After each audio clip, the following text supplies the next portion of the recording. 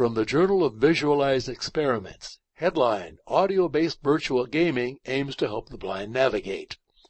Using only audio-based cues within the context of a video game metaphor, blind users in a study out of Harvard are able to explore a building's layout. By Elizabeth Armstrong Moore.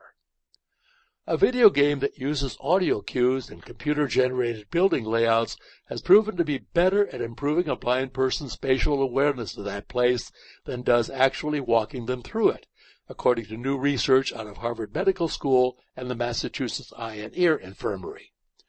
The findings could have implications for how visually impaired people, and possibly those without impairments, best learn to navigate unknown territory.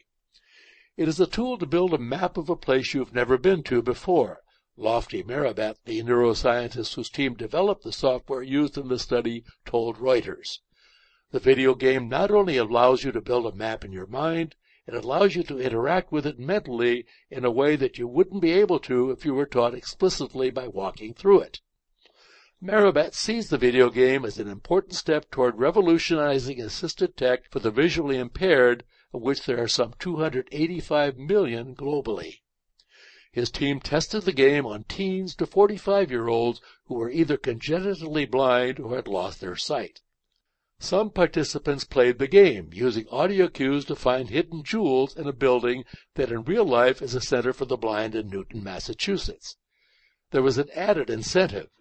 They had to remove those jewels from the building without being caught by, you guessed it, monsters lurking in dark corners. Other participants got to actually walk the building itself to learn the lay of the land.